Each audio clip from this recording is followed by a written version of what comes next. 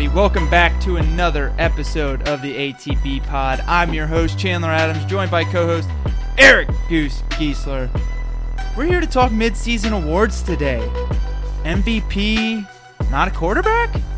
Defensive Player of the Year. Is he making a case for best defensive player in the NFL this year?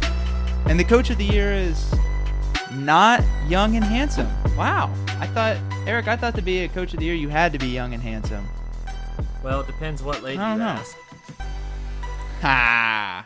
That's a very good point. You know, the dad bod's coming back in, you know what I'm saying? But that's what they said. Don't know if I trust them, but yeah, so that's what we got for the show for you guys today. But before we get going with the pod, with the midseason awards, I'm gonna be a little somber here, but then I want to pick it back up. So my Aunt Chrissy passed away this past Friday or Thursday. She passed away, and everyone that's reached out, thank you so much for your support. But something that's awesome that's happening in the community that Eric and I are from, Club 2, Middle Point Firehouse Pizza, and Danny's Drive-Thru, they're all in that cluster in Middle Point. If you go by this weekend and buy food, beer, cigarettes, whatever you go buy, they're going to donate 10%. All of them are going to donate 10% of their purchases. People that purchase anything through them will be donated to Patrick, her late husband, my step-uncle, and her 3 kids, my grandparents, and for the hospital bills, funeral bills, all that shit. Funerals are just so expensive. I want to be burnt. I just want to be burnt, thrown in the backyard with the dogs. But so I just, sorry to bum everyone out, but I just wanted to go to those places. Go to the Club 2, Middle Point, Firehouse Pizza, or Danny's Drive-Thru. You can get anything from pizza to bug juice for your kid to Natty Light 30-pack if you're going out and partying and watching college football. But yeah, so go do that. Now we're going to take a break for a quick pre-roll ad, and we'll be right back with the show.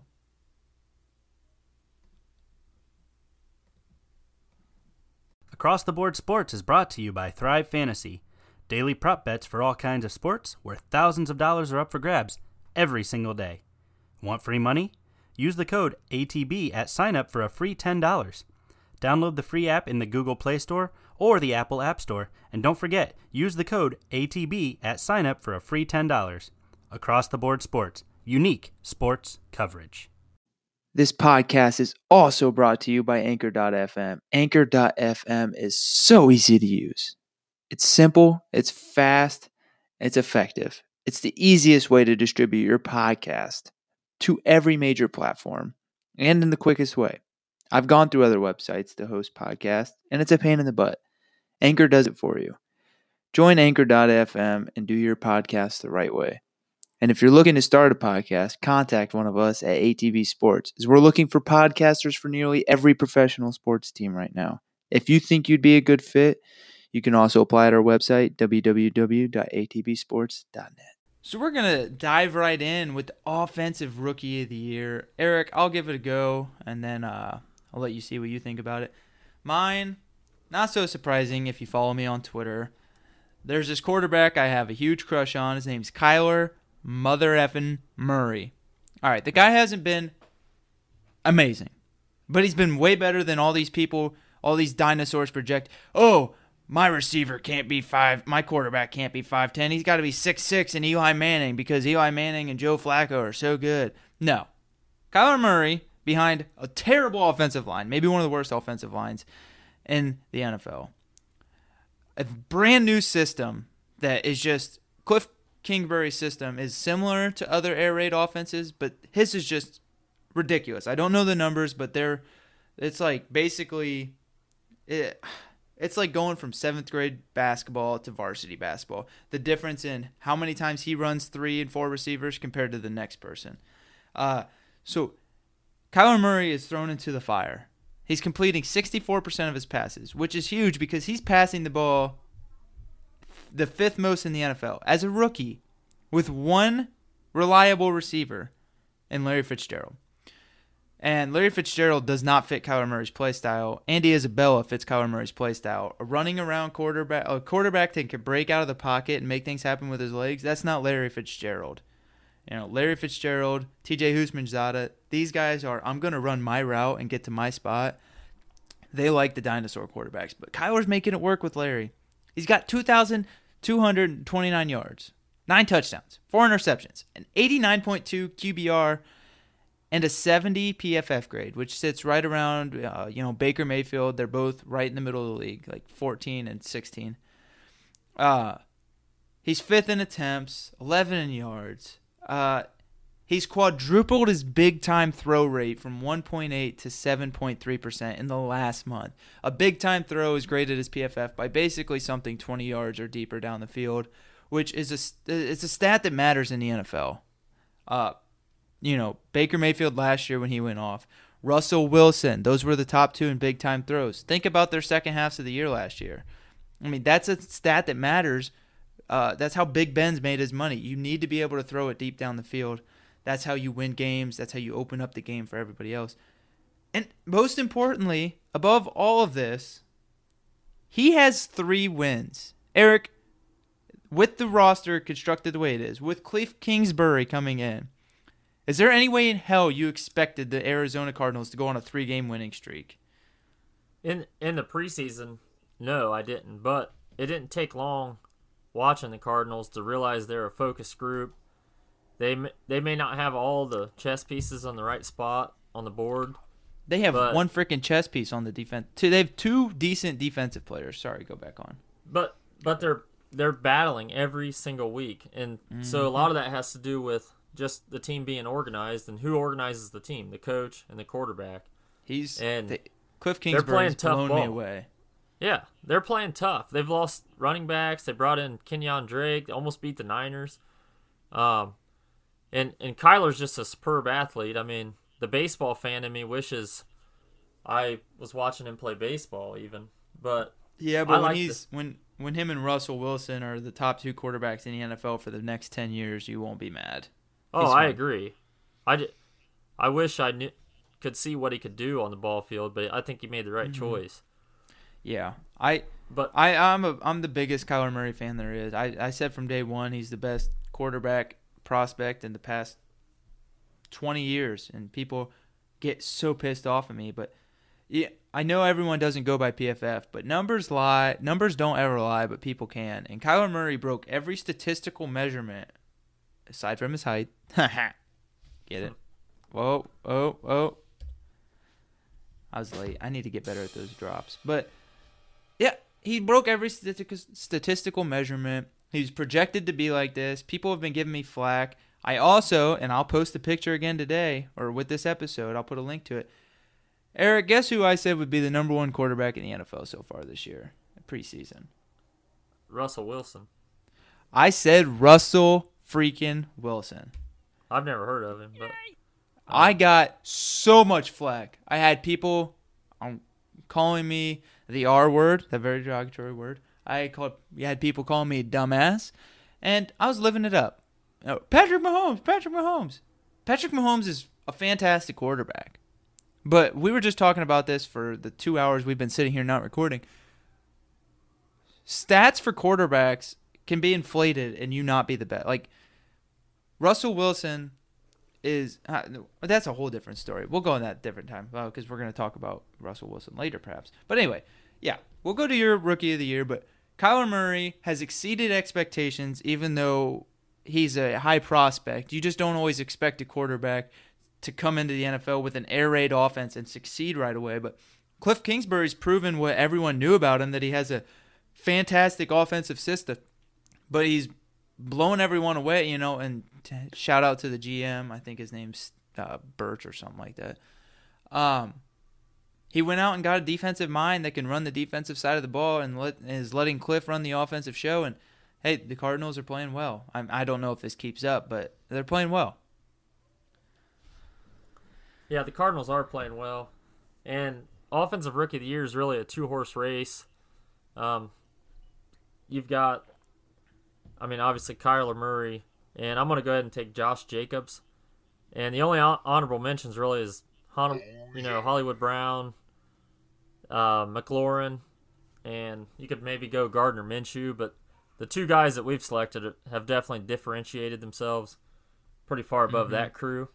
So Josh Jacobs, he's drafted at running back of a team that is kind of a tough spot to be a running back on, and he's seeing 8 in the box quite a bit. And Gruden loves riding the rookie running backs. He's actually ridden a few of them straight into the ground. I mean, Cadillac Williams, if you're old enough to remember him, he had an epic rookie season. Are you saying if I'm old enough to remember him? He was my first talking to the audience. Yeah. Oh, well, here's a little shout out to Jason Adams. My dad's been in that fantasy league that I was talking to you about, Geisler. His two running backs when I first started watching football and paying attention to fantasy were Tiki Barber and Cadillac Williams. The Cadillac. Boy, did I have man crushes on both of them. I loved Cadillac. Yeah, I loved Tiki It was him and Ronnie Brown at Auburn. That was one of the best college duos I've ever seen. Yeah, sorry. Get back on to telling the youngins what's up.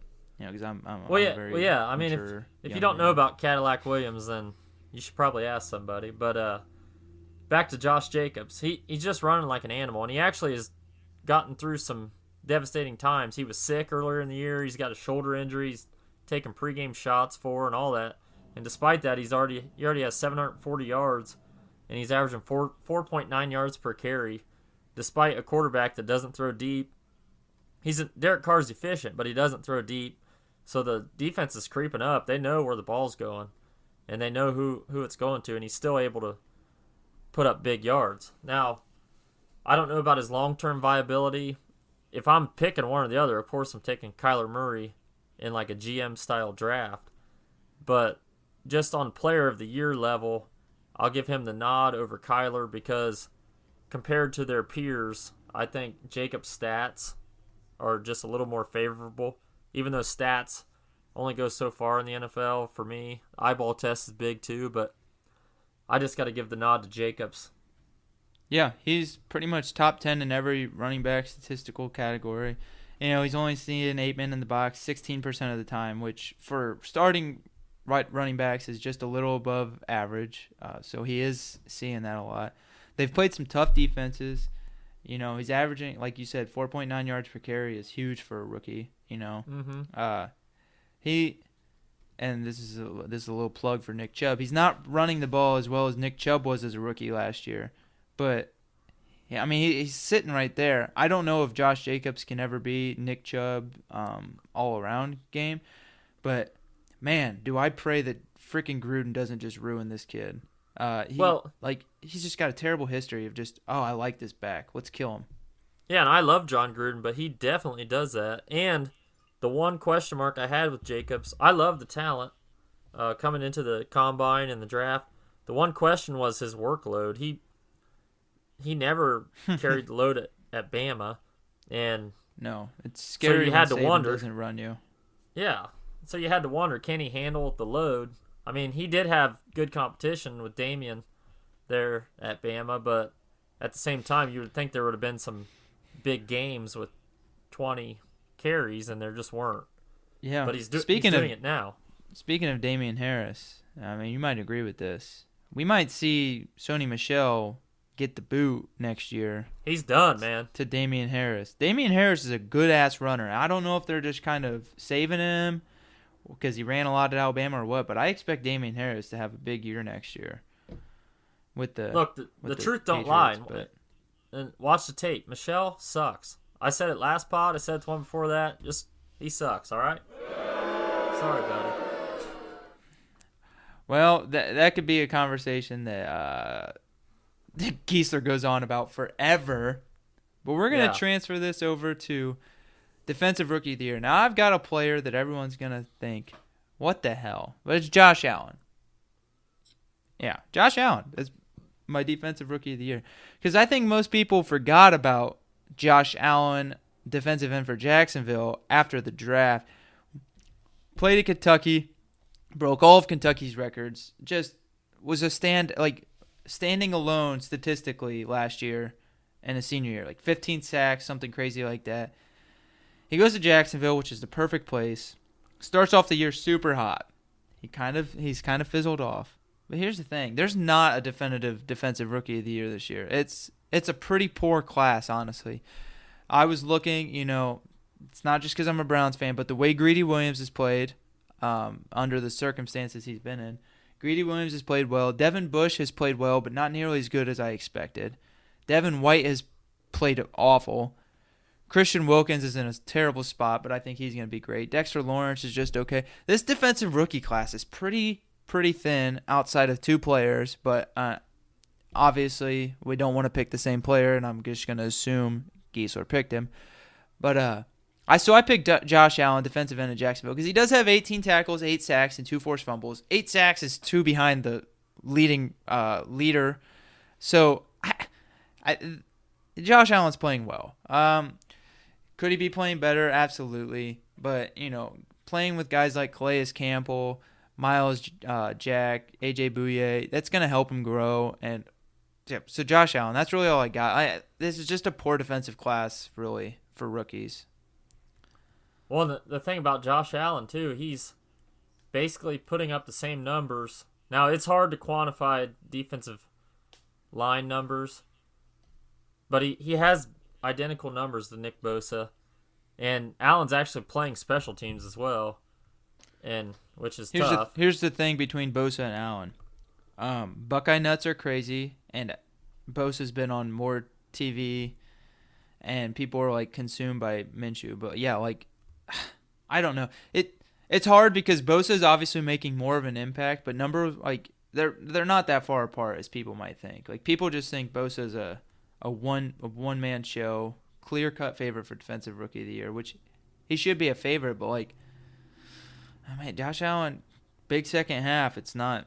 He just needs to. If he duplicates this in the second half and has 16 sacks and 4 forced fumbles, he'll get defensive rookie of the year. Well, and you were right too about the lack of candidates for this award.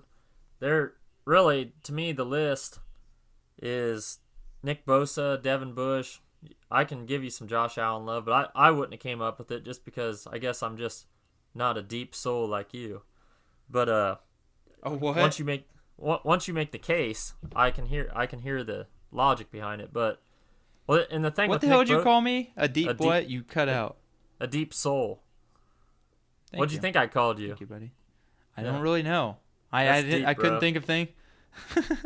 Yeah, but yeah, I'm going to go with Devin Bush just because in 5 pods now, or 10 pods, however many pods I've been on, I have never really shared my Steeler love.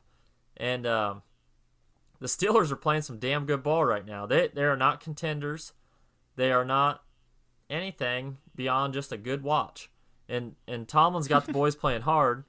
And Devin Bush plays basically the most important role on defense for that team. And he's getting better every week. He has 66 tackles. And I thought his coverage skills would be a little bit better, but he's not terrible. I've seen him get tore up a little bit over the middle, but everybody does. It's hard to pick a guy up that's already ran 10 yards and cover him, unlike some of the other positions where you're right on the line of scrimmage with it. But I really like what I see from Devin Bush. Now, Nick Bosa is probably the chalk pick here because it's not just the numbers with him. He's actually taken over 2 games that I've watched. And when I say taken over, I mean he seriously took over. The quarterback was watching him the whole game. The Browns, he was dominant in the Browns game, and he was dominant in the I lost it. It was he had 3 sacks. Redskins. Yeah, and so, I mean, when a defensive lineman takes over a game, it's something to behold. It's, Aaron Donald's done it. We've seen guys do it over the years. Myles Garrett, and that's what I was waiting for. Guys put hell, your boy up. TJ Watt does it. Yeah, Watt does it. And shout out to Neil Coulong, who's going to come on the show eventually. We had a long conversation about TJ Watt being. Do you think he's underrated because J.J. Watt was so elite? But why is this fascination with not giving T.J. Watt any love? Well, I don't understand. I think it has to do with the perception of the defense as a whole. I think in order for Watt to get his publicity, Any Steelers fan will tell you how good he is. But in order for him to get the notoriety, God, he's so good. the Steelers will have to get back in the perennial top 10 again on defense. Like they used to be the number one D of forever. Yeah, and the steel curtain. And some of the guys on the team would be mediocre, would have national hype just because the unit was so, here's the thing, so you strong. Fitzpatrick is top at the top level of safety corner. He's not elite yet. He's making his way to there. Devin Bush is on pace to be a very good linebacker. TJ Watt and Cameron Hayward are one of the top duos of defensive linemen in the entire NFL. Now, I know you being a Steelers fan, you're going to try to say Tuitt and Bud Dupree deserve that too. They're not really that good. That's like that. That would be like me saying Larry Ogunjobi is one of the top players, though. Like they're good. They're good for your team, but when you look at the rest of the NFL, like Tuitt's fine at what he does, but Cameron Hayward and T.J. Watt could legitimately go start on any single defensive line in the NFL right now. Yeah, I don't know Cameron if I can Hayward make the same for Tuitt. awesome. He's so good. He's a leader. He's just plug and play, stuff the line, and T.J. Watt is phenomenal for how small he is, how he gets past those tackles. But yeah, Devin Bush is a good one. I definitely thought you were going with Nick Bosa, so now neither of us went with Nick Bosa for Defensive Player of the Year, Defensive Rookie of the Year. So that's a great look. But no, I'm kidding. We both obviously said he's the best player in defense. He is. He's the best player. But I'm looking at 66 tackles, playing a keystone position of the defense. Yeah, and a little bit of bias in there as well. You know, and he's got a touchdown. You know, a sack. So. Yeah, I don't agree. The only thing about Devin Bush is his PFF grade has been awful because he's made a lot of big errors. He's made a lot of bad errors. But Nick Bosa with a 90 pass rush grade, oh, God, that's nasty. I know, he is nasty. The thing is, Chase Young's going to be even better than him. But we got to move on to our offensive and defensive players of the years, not rookie. And I actually have two Defensive Player of the Year, Eric. One, Sir Eric Kendricks of the Minnesota Vikings. I don't think many people know Eric Kendricks, so I'm going to give you his little lowdown of the year. He's third in the NFL with solo tackles. He's third in the NFL with assists. He's like second in total combined. He has a forced fumble. He didn't miss a tackle in the month of October. A middle linebacker didn't miss a tackle in October. He recorded 11 pressures in October, most of any off-ball linebacker. He recorded 7 pass breakups, 5 more than any other linebacker in the entire NFL. And he did not miss a single tackle, like I already said.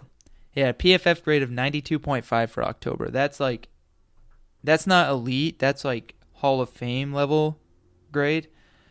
The dude's playing out of his ass, and I've never even heard the name Eric Kendricks pop up in the national media this year. Have you, Eric? Not really. I've seen him splash a few times on just the game, like when you watch the actual Vikings games. Yeah, but like nobody brings him up. No, not really. No. I don't understand it. Eric Kendricks, you, sir, are playing phenomenal football. We see you over here. The other one I wanted to give this to was Alexander, the linebacker for the Broncos, and Isaiah Simmons, the safety for the Broncos. They're literally ranked 1-1 at their respective positions. Alexander is a middle linebacker. Isaiah Simmons is a strong safety. They're ranked number 1 in the entire NFL all year by PFF. They're playing out of their ass. Isaiah Simmons has jumped so far in his second year. Oh, this is his third year, but he didn't play much his rookie year. His third year of the NFL, it's unbelievable. If you watch the Browns-Broncos games, you saw it pop. But Eric Kendricks, that's who I settled on. You're my NFC Defensive Player of the Year. And the AFC Defensive Player of the Year, I have to do it. Myles Garrett. No, it's not Homer. Listen to Myles' stats. And if this were... I know Myles gets talked about a little bit, but just if this were J.J. Watt, Aaron Donald, Von Miller, Khalil Mack. So before the Broncos games, Broncos game, he was on pace for like 24 sacks. Break the record. He didn't get a sack in the Broncos game, but he did. Brandon Allen ducked down and hit the ground when Myles Garrett got to him, and Myles Garrett touched him on the ground. That should be a sack. You made the quarterback drop. That should be a freaking sack. Anyway, right now he has 10 sacks, 2 forced fumbles, 27 tackles. 11 of those are tackles for loss, 13 QB hits, and a PFF grade of 91.6 for pass rushing. Myles Garrett is playing elite. I've seen Browns fans on Twitter saying, "Where's Myles Garrett? What, did Myles Garrett even play last night?" Ladies and gentle turds, listen the hell up. And I'm not a genius, but I understand this. Myles Garrett is, right now, the best edge rusher in the entire NFL. Right now. I'm not saying he's the best. Khalil Mack's still in there, Von Miller, J.J. Watt when he's healthy. But I would argue to my death, he's the best defensive end in football right now. Myles Garrett's getting double to triple teamed every play. And you want to know when he does get a sack? When he's left alone. And sometimes when he's still double teamed. They're putting a tackle and a guard on him most every single play. Which means Vernon, Larry Ogunjobi, and Sheldon Richardson should be getting more plays.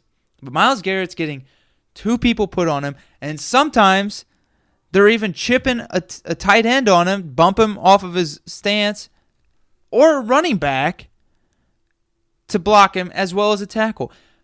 Myles Garrett's getting shit done. He's getting finally nationally recognized by the media. He's probably the freakiest athlete in the entire NFL. There's nobody built like him. We saw a spin move that Greg Williams wasn't letting him do. I don't know if you know this, Geese, or anybody out there listening, not a Browns fan. Greg Williams, the past defensive coordinator, actually didn't let Myles Garrett use his own moves. He said you can use 2 moves, which are the bull rush, and I think he let him use a rip through. That's just ridiculous. You saw his spin move. He got a QB hit, 2 of them against the Denver Broncos on the spin move.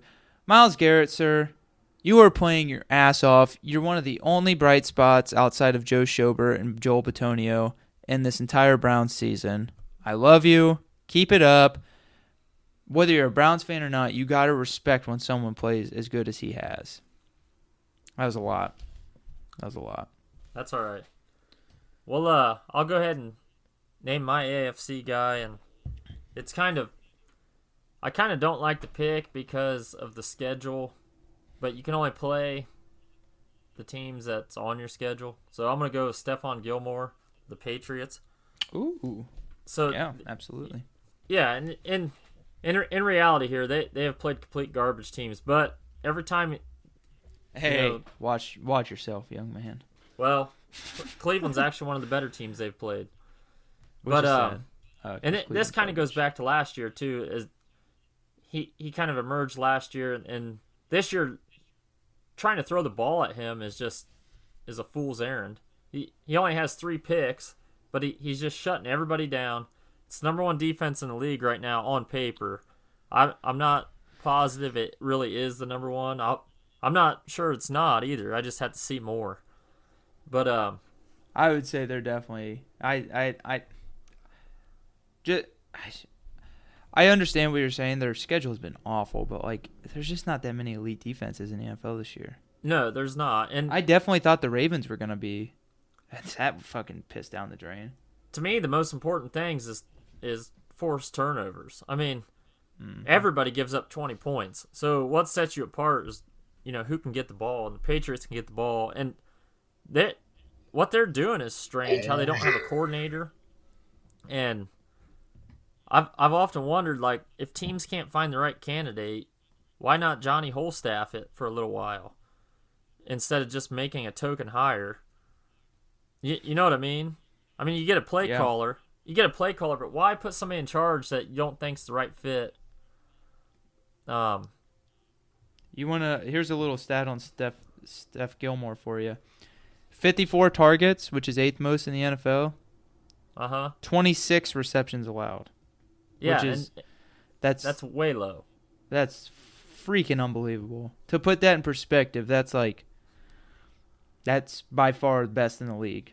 And he's going against elite receivers too. It's not like a slot corner or a somebody going against. He guarded a guy named OBJ. Yeah. Shut him down. Didn't hear about him. He's been great. Yeah, I don't disagree with that pick at all. Last year, he was by far the best man corner in the entire NFL.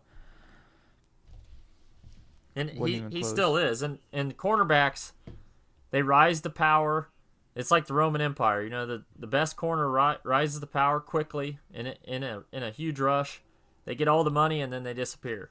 And like, I don't know how long he's going to stay on the mountain, but right now he's the man on the mountain. And then the NFC, I'm just going to go old school here. His stats aren't even that great, but I love the team and I love what he does. Go with Bobby Wagner of Seattle. He's just best middle linebacker in the NFL history. I don't know about history, but he's the best linebacker right now, and he has been now for a few years.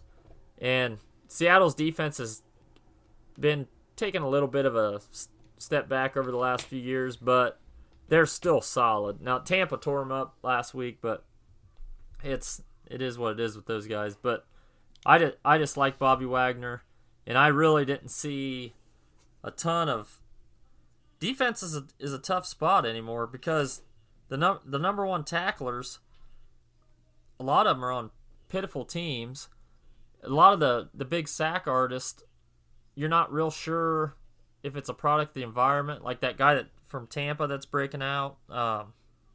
What's his name? Devontae David? No, Shaquille Barrett? Yeah, he's going insane. He's playing good ball right now, but how can you go player of the year on a team that you don't even respect? You know, it's you can make that pick. Like if you throw out the records, I might go with Shaquille, but Bobby Wagner's playing. The for problem is part of it the best team. Part of it is your history. Shaquille Barrett's been a trash basket his entire career. Like it's just what happens. Part of your voting is have you been good in the past? Because you can't be defensive player of the year if you were the worst last year, and then all of a sudden you have a good couple games. Like, I mean, he might keep on this pace, but I don't see it happening. Yeah, I agree with that assessment. And Bobby Wagner is, until I see otherwise, if nobody's going insane, I'm gonna go with a guy like Bobby Wagner. Now, the only thing that could put somebody above him is somebody on a good team that just is undeniable. And right now in the NFC, I don't see it. So nobody in NFL history, especially linebackers, not even close, has come even close to the amount of tackles Bobby Wagner went without a missed tackle over it was 2017 to 2018 or something like that. He had hundreds of tackles without a missed tackle. That is and he crazy. Was the best coverage linebacker in the NFL for 5 years straight. He still is. And that's the thing. That's the most important thing right now. Tackles are sexy. You know, the dude from Indy, Leonard, he piles them up. I'm not hating on him. He's a good player. But the coverage is where it's at now with the way offenses do things. And that doesn't even get reflected in the box score a lot of times because you actually lose tackles for being good at coverage. Yeah, you have to. That's something that's why I rely on PFF. They're very good at getting linebacker coverage grades out because they understand that, hey, we've got to show these people what's going on outside the tackles. People are going to think we're sponsored by PFF, and we're far from that. I am just an addict. You're a fanboy. And I like PFF too. There's nothing I like more than turning on the game Sunday night and watching the starting lineup and the guy saying, Washington State University, and then they show his little PFF grade, and then you immediately think, well, that guy sucks, or that, yep. Because you respect the nice grade. That they show. You want to know why they show that on Sunday Night Football? Because Mr. Chris Collinsworth is the voice. I mean, he's the face of PFF now. Yeah. He also is the face of the company in which I work for, Western and Southern, and now Western and Southern sponsors PFF, so I don't think anything will ever happen from it, but it makes me So basically your whole life up until now has been just a sideshow to direct you towards PFF. That's what I'm thinking. I think PFF's going to hear this. Steve Palazzolo is going to hear this podcast and be like, We need that dumbass in our analytics department. And I'll be Yeah. like, dude, I don't know how to do 1 + 1 in Excel. And he'll be like, you're hired. But I do know how to use Excel because business classes suck. On to Offensive Player of the Year. I'm going to make mine super short, super sweet. Russell Wilson, best quarterback in the NFL, top 5 quarterback in NFL history. He's third in pass yards, first in touchdowns, first in interceptions, for lowest interceptions, a 22-to-1 ratio, and a 92 PFF grade. Best quarterback in the NFL. Like I said in the preseason, F all of you that said I was stupid. Yeah, I said it. Boom. That's all I got. That's all you Russell got. Wilson, undeniable. Okay, well, Offensive Player of the Year, it typically goes to a running back or quarterback. That's just how it works. But I'm gonna go a different direction, and I love the Saints, what they've done this year, and it's hard to really identify what the key is there because Drew Brees was hurt and they just kept trucking, and so I'm gonna go ahead and give some love to former Buckeye Mike Thomas. I mean, he could retire right now, and people would look back on his 2019 stat line and think he played 16 games, and he still has 7 games left. He's got 73 catches, 875 yards, 4 touchdowns, and With Teddy Bridgewater for 5 yeah, with Teddy Bridgewater, and on top of that, everybody knows who they're throwing to. This isn't a Rams situation where, they have 5 guys that can catch the ball, the running back, tight end, 3 wideouts. This is straight up, we're going to throw to Mike Thomas, and then we're going to throw to Mike Thomas, and then we're going to throw to Mike Thomas, and then we're going to throw to Mike Thomas. And they still throw to Mike Thomas. And that's basically a simple thing for me. It's a great team, and he's their best player. So that's who I'm giving offensive player to. I don't disagree with that at all. To put into perspective how good Michael Thomas is, I had him in my NFL franchise on Madden. I had Blake Bortles as my quarterback, and Michael Thomas had 42 touchdowns, 3,500 yards, and like 200 receptions or something like that. Then, in real life, Mike Thomas might be better. Yeah, and I traded for Tyreek Hill, and I ran Michael Thomas on a slant route and Tyreek Hill on a go route every time. One of them was wide open. It wasn't even funny. I won the Super Bowl, and I am far inferior than my friends in franchise mode, but I won. Blake Bortles, Tyreek Hill, Michael Thomas. Basically, you put that together in real life, and you'd get a Super Bowl right away is what I'm trying to say. No, Michael Thomas is great.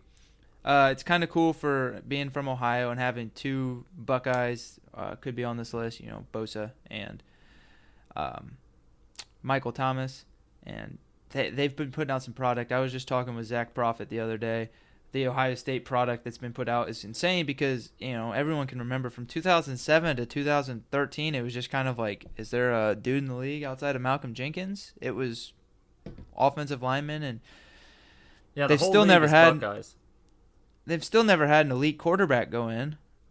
You hope it could be Dwayne Haskins, but there's never been a good Ohio State quarterback in the NFL, like a great offensive quarterback. Haskins blows my looks mind. really bad. He does, but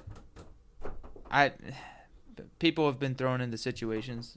I mean, Drew Brees looked worse than he did when he was a rookie and a second-year guy and a third-year guy, but that's Drew Brees. Hang on a sec. All right, well, that's perfect time. Take a quick break here to talk to you about Thrive. Go to... It's on the App Store. It's on the Google Play Store. It's the Thrive Fantasy app. It's also available at thrivefantasy.com. Use code ATB at sign up for a free $10 after your $10 or more deposit. I know somebody, Jacob Pollock, had an issue with getting the $10. If that happens, let me know right away, and I'll make sure that they get you your $10 because that would not be fair. So let me know if anything goes wrong, but it's worked for me. It's worked for Giesler. Worked for a couple people. Jacob had a little bit of an issue, but we'll get it figured out, so let us know. Thrive is fun, guys. It's the best prop betting app and website out there. Basically what they do is they give you 20 props. You got to pick 10 of them. Will this player go over under this stat? The least likely will have a higher point percentage. You got to get the most points to win to get the most right. It's win thousands of dollars. It's fun. It takes Geisler plays it. It takes you don't have to do all this research on DFS stuff. Like, they just put it there and you look at and you're kind of like, oh yeah, okay. It just takes it's a lot quicker than your daily fantasy sports, and I don't know. We really like it. It's a lot of fun. Go find it in the App Store, Google Play. It's a really smooth app too, and the interface is. It's real nice looking. Plus, I love it. I know NFL's king, but if you're into NBA, the night you can play it nightly, and they're pretty fun bets. I mean, and I've had some success on there already. It's a lot of fun. Yeah, I enjoy it. Well, speaking of success, this guy's a little more successful than Eric, just a bit. We're going to go to Coach of the Year. And my reasoning for it is going to be as quick as his name. Sean Payton of the Saints. He went 5-0 with Teddy Bridgewater against the Seahawks, the Cowboys, the Buccaneers, the Jags, and the Bears. That's a nasty 5-game stretch. Everyone thought they were done. Teddy Bridgewater comes in and goes, hey, I might not have any knees left, but I've got 5 games and I'll win them all. Sean Payton. Man's a freaking mastermind. That's who my Coach of the Year is right now. Yeah, I'm going to take Kyle Shanahan. And oh, so they can be young and handsome. Okay. Yeah, he is young and handsome. And he's very young and handsome. All these teams with knee-jerk reactions to their head coaching position need to really see what the Niners did there, because they had a disaster season last year. Shanahan was hired in 2017. He finished strong, but the overall season was not good. He had 2 bad years. Yeah, 2 bad years, and they still believed in him. I don't even think he was on the hot seat. Like, if he was in certain cities, he would have been firmly on the hot seat. And this guy's proven. Well, I guarantee the Washington Redskins wish they didn't let him out of town. And I think he even had a little short stay with the Browns there. But yeah, because the Browns are a breeding ground for elite coaches. Yeah. Nick Saban, Bill Belichick, Kyle Shanahan. Yep. Dude, that's I mean, first of all, that's the best NFL coach ever, best college coach ever, and then one of the greatest offensive minds in the entire league. I'm just saying the Browns are pretty much elite. They're elite. If you take all of our Super Bowls that we've won from coaches, whoo, baby. Well, and they need to learn the lesson of. Now, I know he wasn't the head coach there, but some of these teams need to learn the lesson. Okay, you went through the interview process. You got a guy you liked. Go with him for a while. Don't fire him. Now, that's not an end-all be-all philosophy. There are times when a guy needs fired. But if you need to analyze each situation as a fresh situation. You can't just be like, well, he lost these many games. I don't like him anymore. Okay, analyze how are the guys playing hard for him? Is he organized? Do the coaches respect him? Like, these are all things that need to be considered. If a guy's 4-12, but the answer is yes to organizational questions, professionalism, stay with the guy for a while. Rome wasn't built in a day. I mean, and look at Kyle Shanahan now. 8-0, completely dominating people, running the ball like, the 85 Bears, and I still don't understand how they're doing it, but they're doing it, and he's just done a phenomenal job this season. And Sean Payton, if I'm picking a coach, I'm picking Sean Payton over Shanahan, but for this award, I'm going Shanahan. Yeah. But wait, so for a second, you're saying that when Shanahan was on the Browns for 1 year in 2014, they shouldn't have succeeded? They had Brian Hoyer, Miles Austin, Andrew Hawkins, and Jordan Cameron. Dude, these people were loaded. Yeah, well, No. He bailed out of town, I think. Did they fire him, I'm sure or did he leave? I honestly think he left because he had an opportunity to go down with Matt Ryan and Julio Jones. Oh, that's right. And look where they went after Shanahan left, too. I forgot. You know what you do? You know what you do when an offensive coordinator like Shanahan says, "Hey, I'm gonna go down to the Falcons." You say, Mike Pettin, get the fuck out of the office. Shanahan, here you go. Sit down. Your roster. Like, that's what you got to do. And unless you're Bill Belichick and you can just, like, Josh McDaniels, you're staying with me. Yeah. Why is that, Bill? Because I said so. On to the next game. Like, unless you're Bill Belichick and convince one of the greatest offensive minds in the NFL to just keep staying around, you got to just offer them a higher up position. Hire them more money. You can't – that's we can't stay on that, but that's the problem with the Browns. Like, outside of the crazy fans already wanting Freddie gone, like, I'm not saying Freddie's doing a great job, but dear God, go look at the records of some of the greatest coaches of all times through 8 games. I know they didn't all have the talent the Browns did, but you got to put context into it. This Browns team was just put together. They've played 8 games together, this team. Brand new offensive coordinator, brand new head coach, brand new defensive coordinator.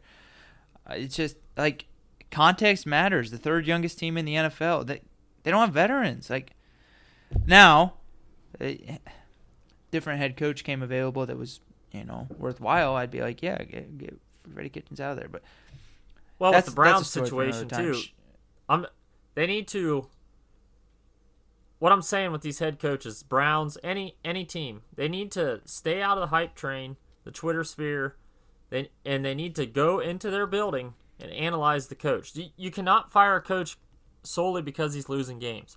If you watch from the catbird seat and you determine that the man's doing a good job, keep him. That's all I'm saying. And losing games is less important than the process, because if the coach knows the proper process, when it's time to win, you will win. Yep, I completely agree.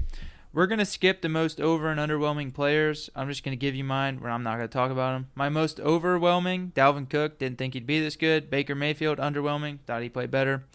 But, Geeser, who are yours going to be? I just don't want to talk about him. Well, overwhelming, I was going to go Lamar Jackson, and then underwhelming, I had a little duo of Le'Veon Bell and Phillip Rivers. Yeah. Rivers looks bad. I mean, he does. It looks bad, but he doesn't have an offensive line.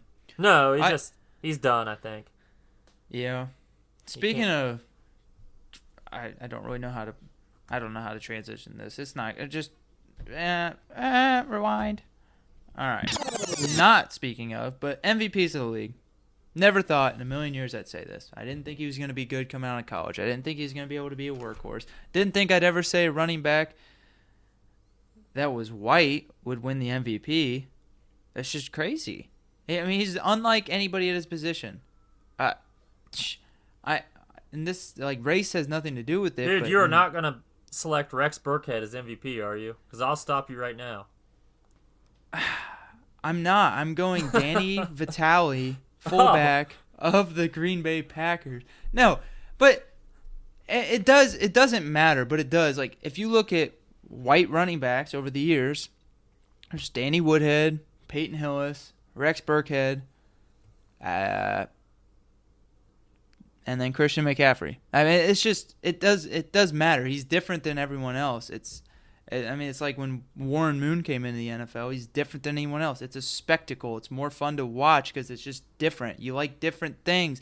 That's why people like DeAndre Hopkins. He's 6'4", hands are longer than his feet, and he's just different. Tyreek Hill is 5'10", but he's the most explosive and one of the best leap ball catchers in the NFL. It's different.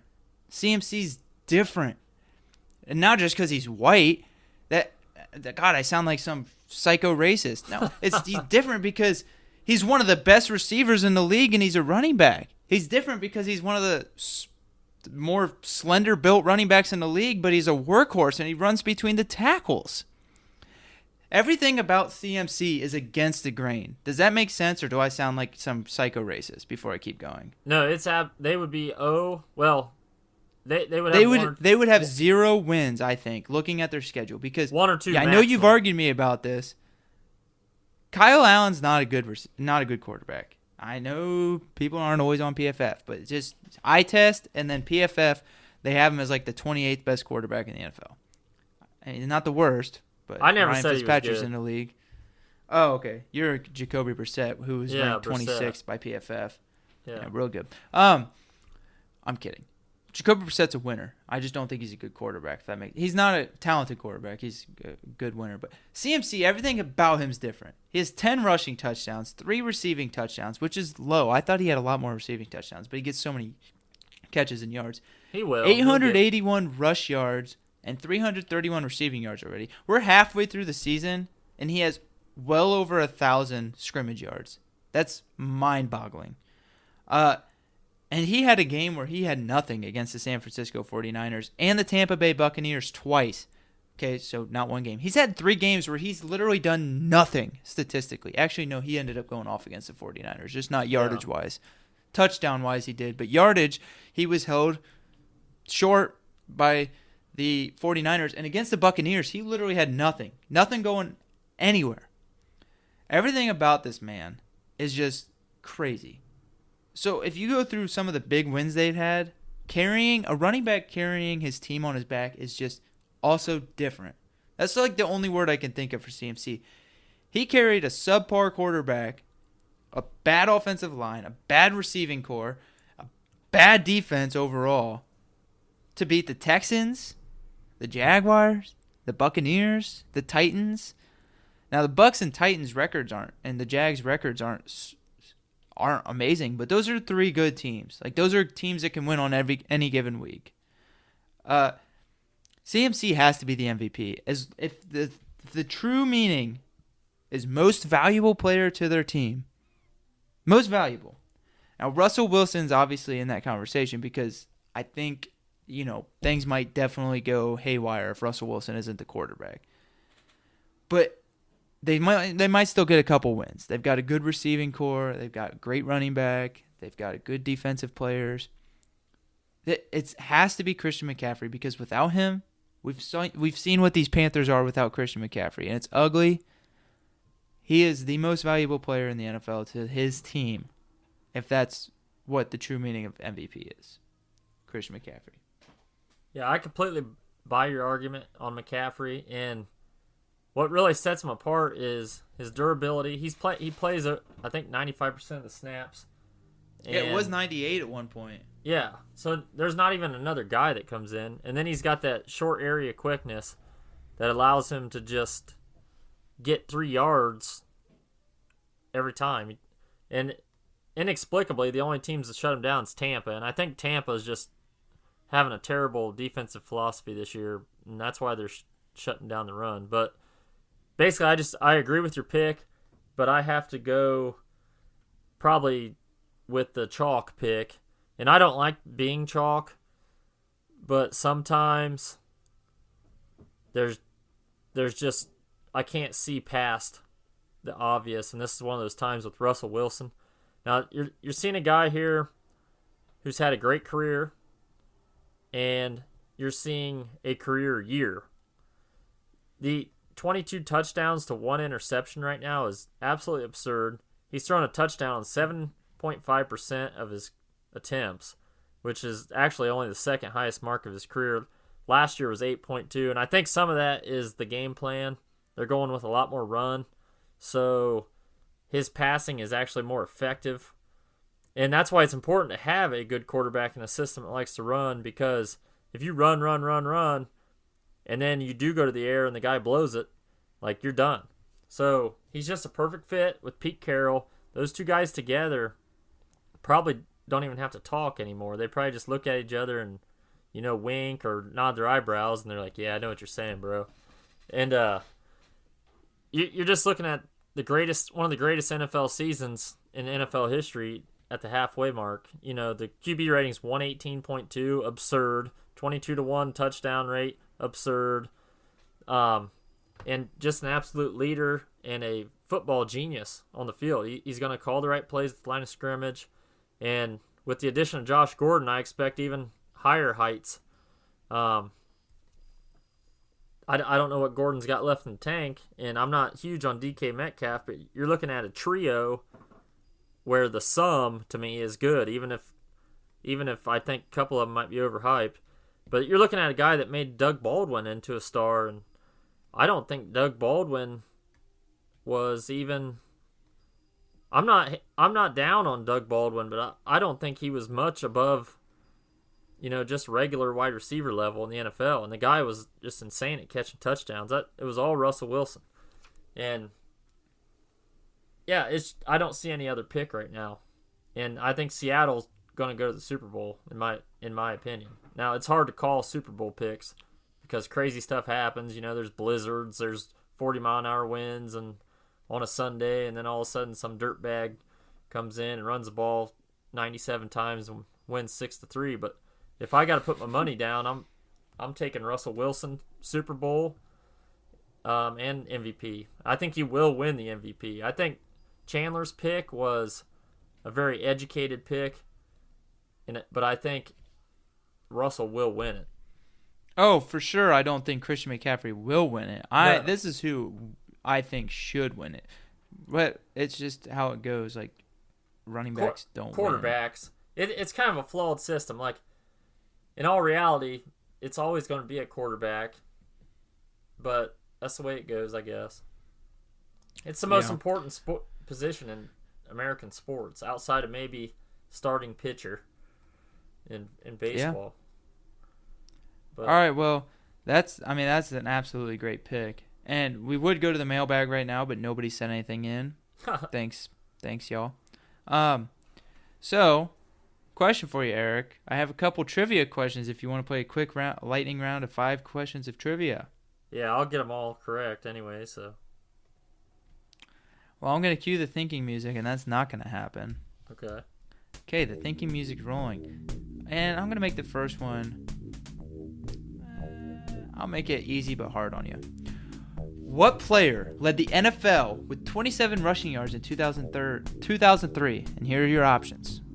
Marshall Faulk, Jamal Lewis, Priest Holmes, Amon Green. How many rushing yards? 27 rushing touchdowns. Oh, that'd be in 2003. That'd be Priest Holmes. Priest Holmes is your answer? Yeah.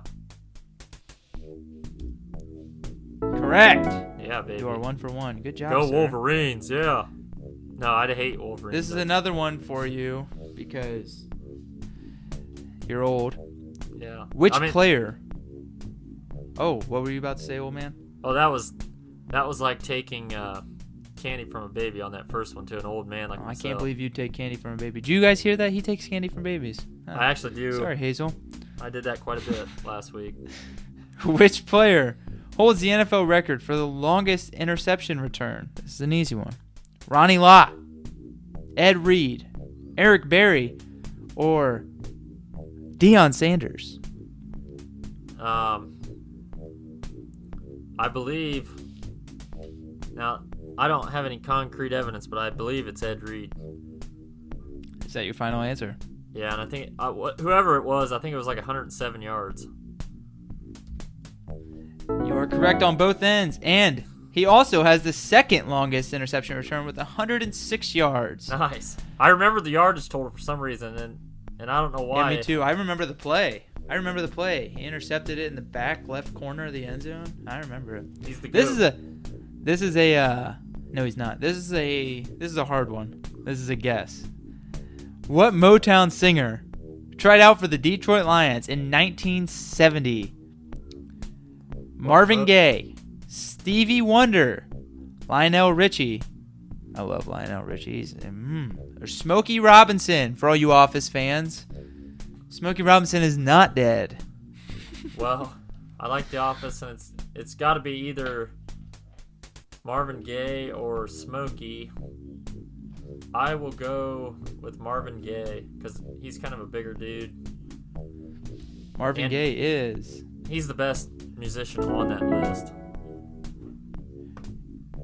Lionel Richie is, but Marvin Gaye is correct. He bulked up nearly 30 pounds and trained with future Hall of Fame tight end Charlie Sanders while preparing for his tryout. He didn't make the cut, but he remained close to several players who sang background vocals on the 1971 hit What's Going On. So that's pretty cool. He remained close to several of the players, and the players actually ended up singing backup in one of his songs. That is What's pretty going cool. on? That is. I just guessed that based on body type. Because I'm all about men's body types. I can't believe you don't think Lionel Richie's better. It's just more of a genre thing with me. I'm kind of, in my younger days, I was kind of like a dirty, grungy kind of guy. And Marvin Gaye has a pretty big hippie following. And Lionel Richie's more of the clean-cut ladies' man, you know. I'm more of the war, what is it good for type. Yeah. You're more of a ladies' man. You're more of the guy that's a ladies' man. All right. I mean, I'm going to try to get the girl to come to my tent and not to my hotel Yeah, room. you're going to try to get Marvin Gaye to come to your tent. I hear you loud and clear, buddy. This is a hard one. And you're going to be able to guess just like the Marvin Gaye one. But who was the first player in NFL history to pass for 400 yards, 4 touchdowns, and rush for 50 yards in a single game? Was it Deshaun Watson, Steve Young, Michael Vick, or Dak Prescott? Okay, so 400 yards, 4 touchdowns, and 50 yards rushing. Yep, in a single game. Steve Young.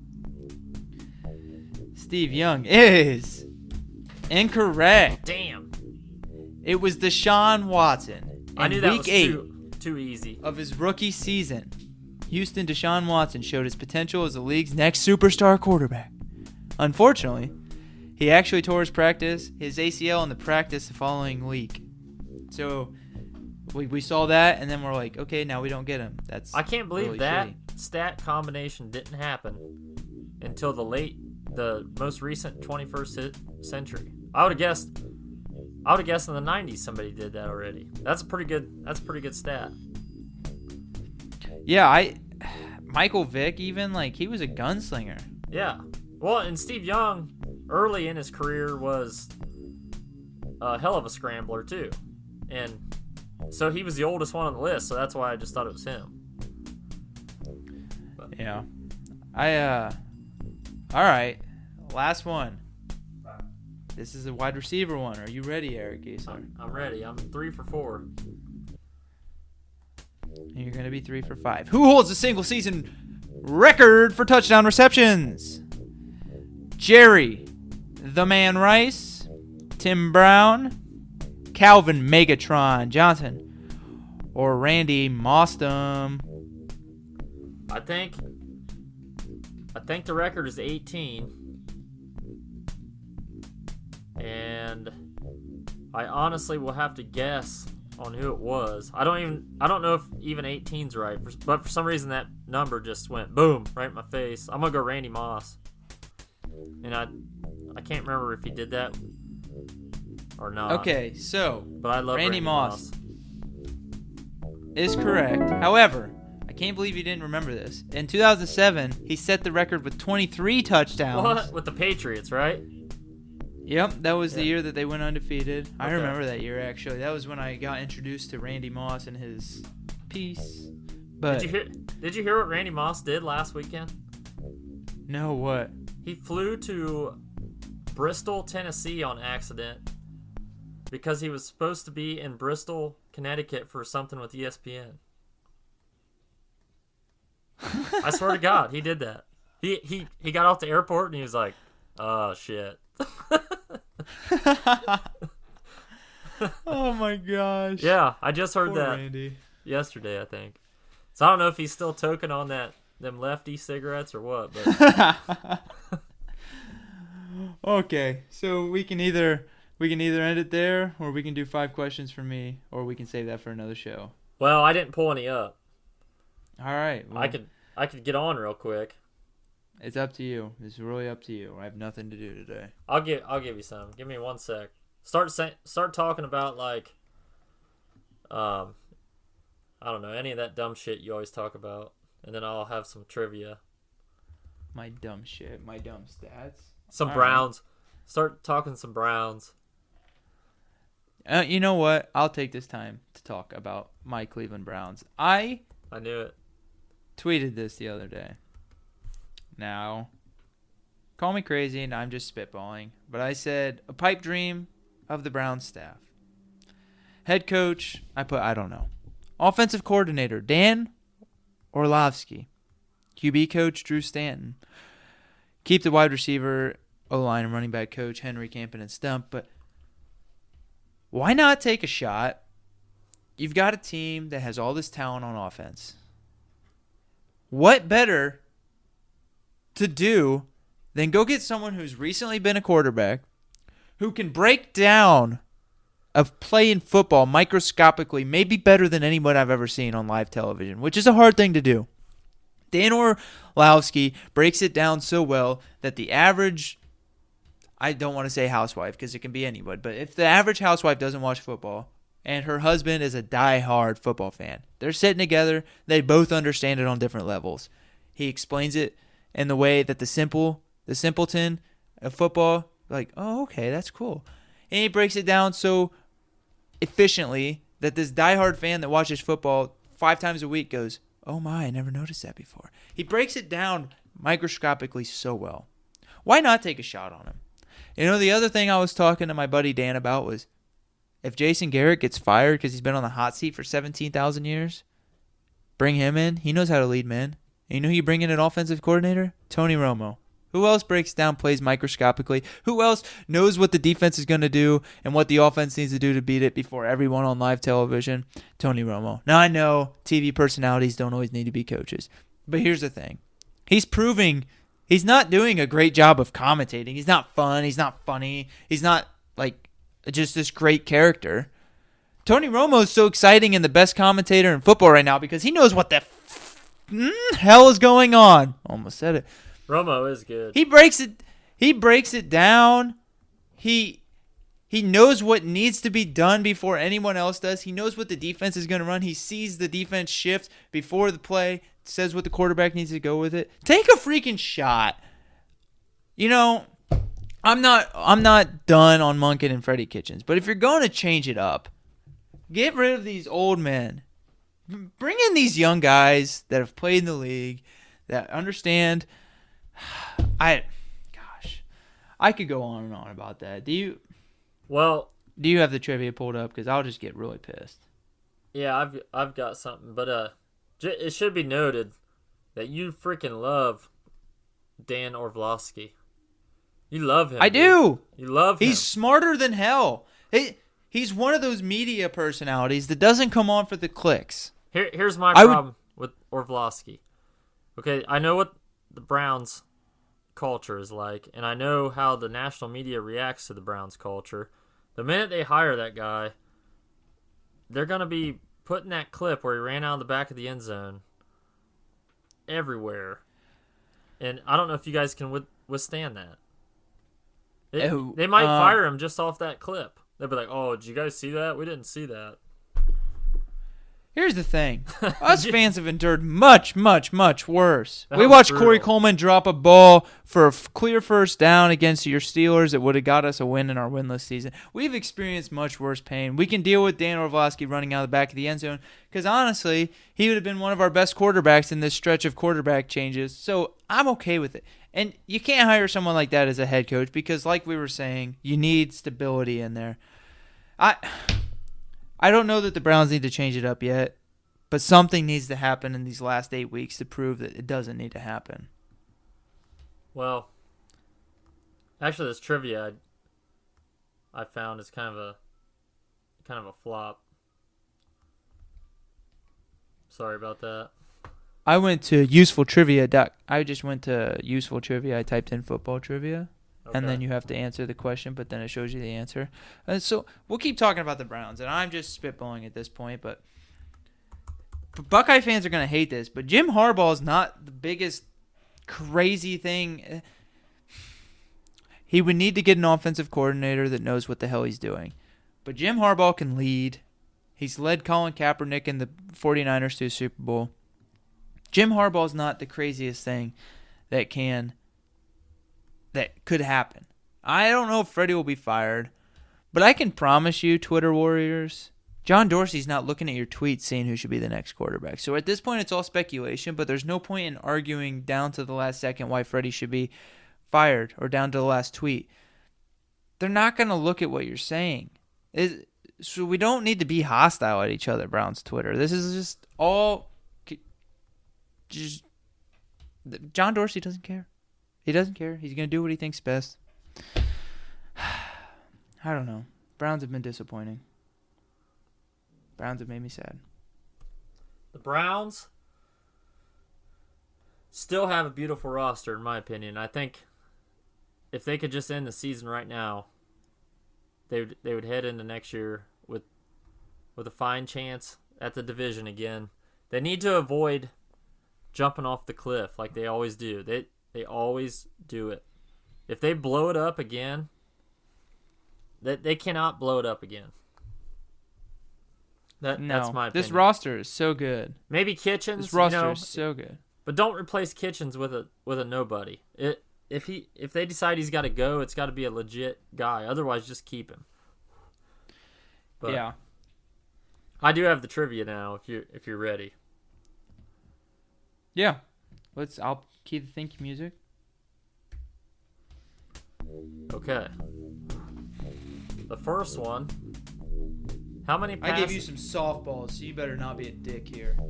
Well, there are some hard ones on here. I'll get them. Okay, this first one's pretty soft.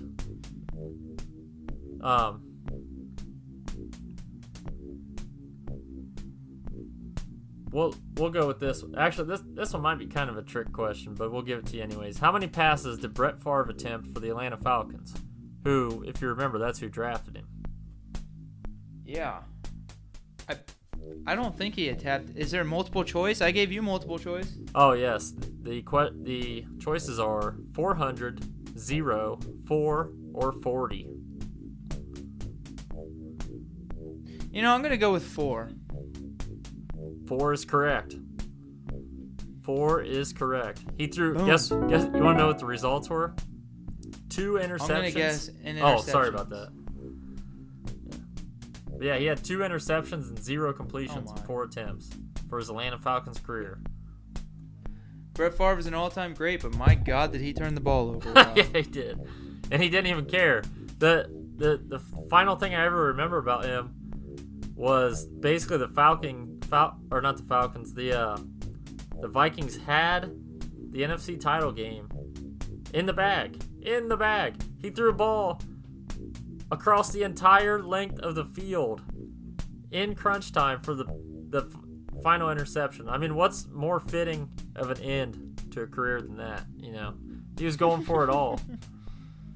But here we'll ask another question. This one kind of creeps into society as a whole. I think this is a softball. At least for me, it is. Who was the first openly gay player drafted by an NFL team? Michael Sam. Yeah, Michael Sam's right. Didn't even need the.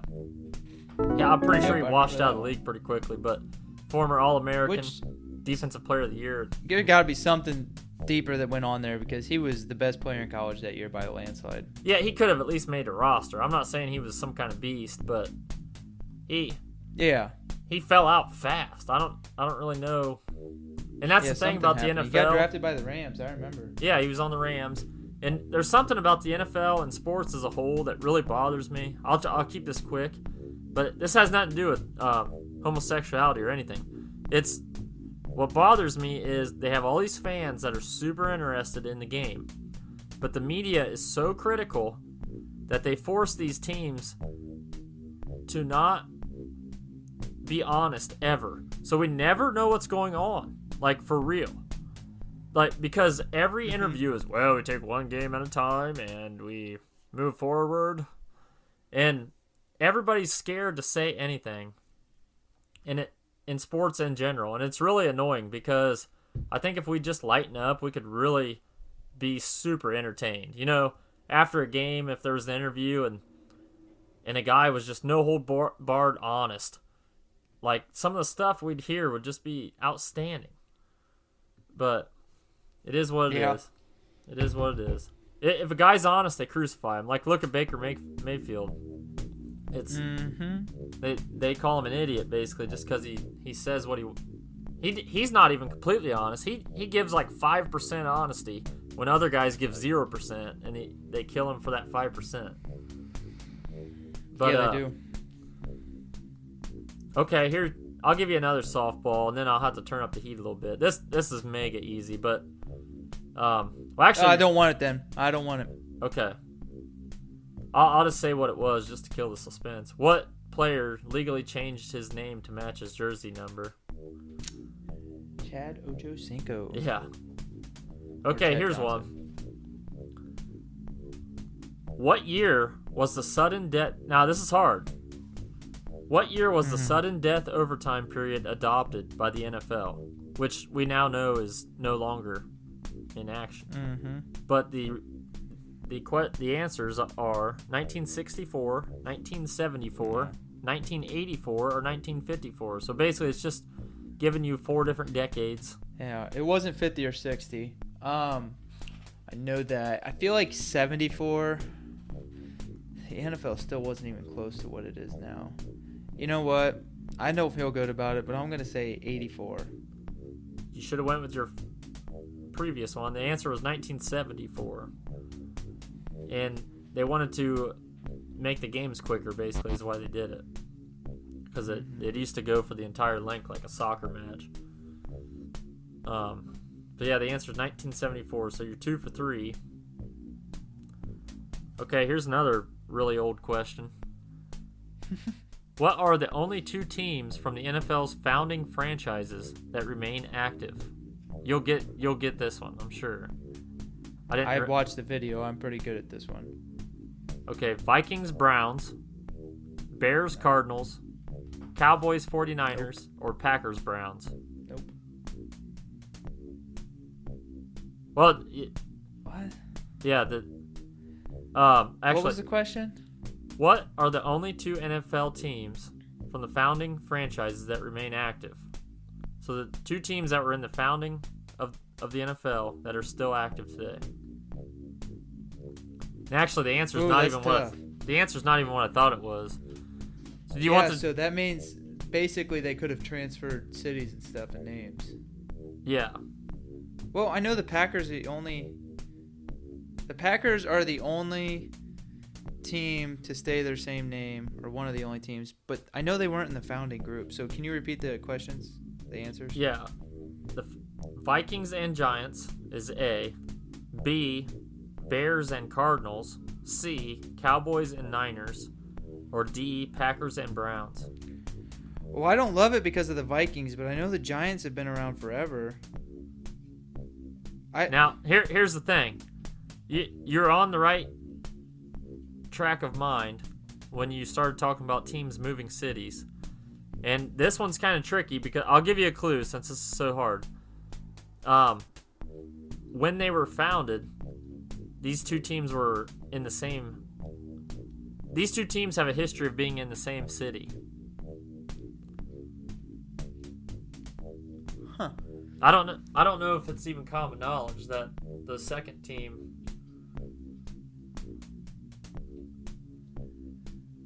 Oh, I don't really know what the answer is, but here's my logic to why I'm picking.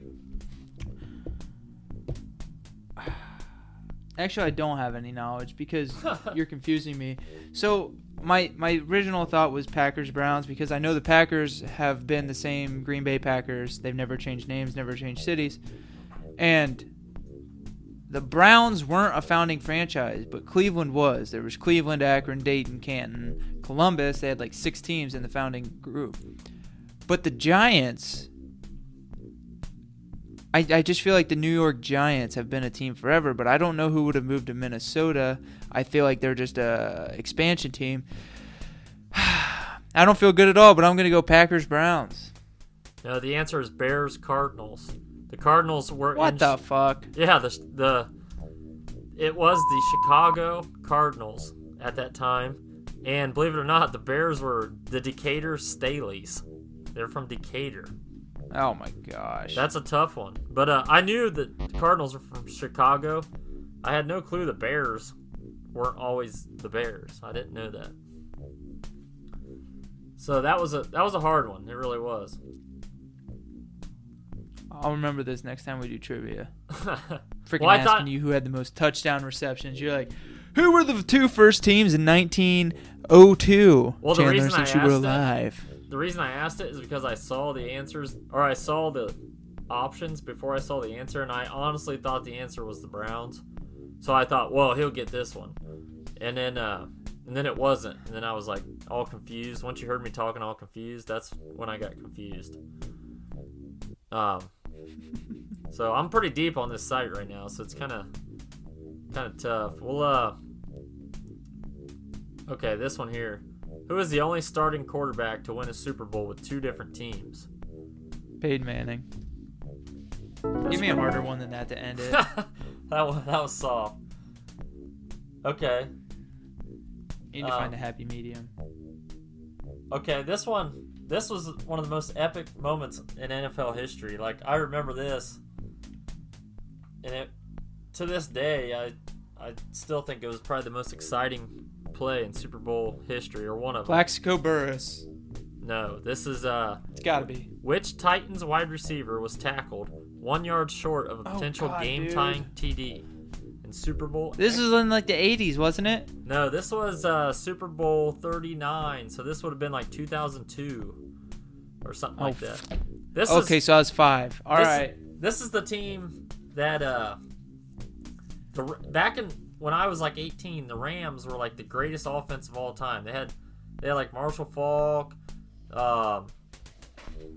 Isaac Bruce, Torrey Holt, and Kurt Warner, the former toilet paper stock boy. And but anyways, the answers are Derek Mason, Kevin Dyson, Yancey Thigpen, or Chris Sanders. And I know this one. Actually, Okay, so how about you read the receivers a little slower? oh, you never heard of those guys? I don't know. I'm just trying to wrap my head around a Titans team from 2002. I was 5. Derek Mason, Kevin Dyson, Okay. Yancey Thigpen, or Chris Sanders. And just to tell you that memory is not a very reliable thing, because did I not just say I remember this like it was yesterday and I already knew the answer? Well, I clicked the answer I thought it was, and I was wrong. So, and I have vivid memory from this play. So, tell you right there. Their best receiver back then was Derek Mason, and that's who I thought it was in my memory. It's not Derek Mason. Okay, so Derek Mason and Kevin Dyson are the two names that I know. It's not Derek Mason. I know Kevin Dyson for some reason. I don't know if it's because he was a good player. I think he was a Super Bowl. No, not a Super Bowl. He was an MVP of something. I was reading it. It might have been something in college. I don't know. All right.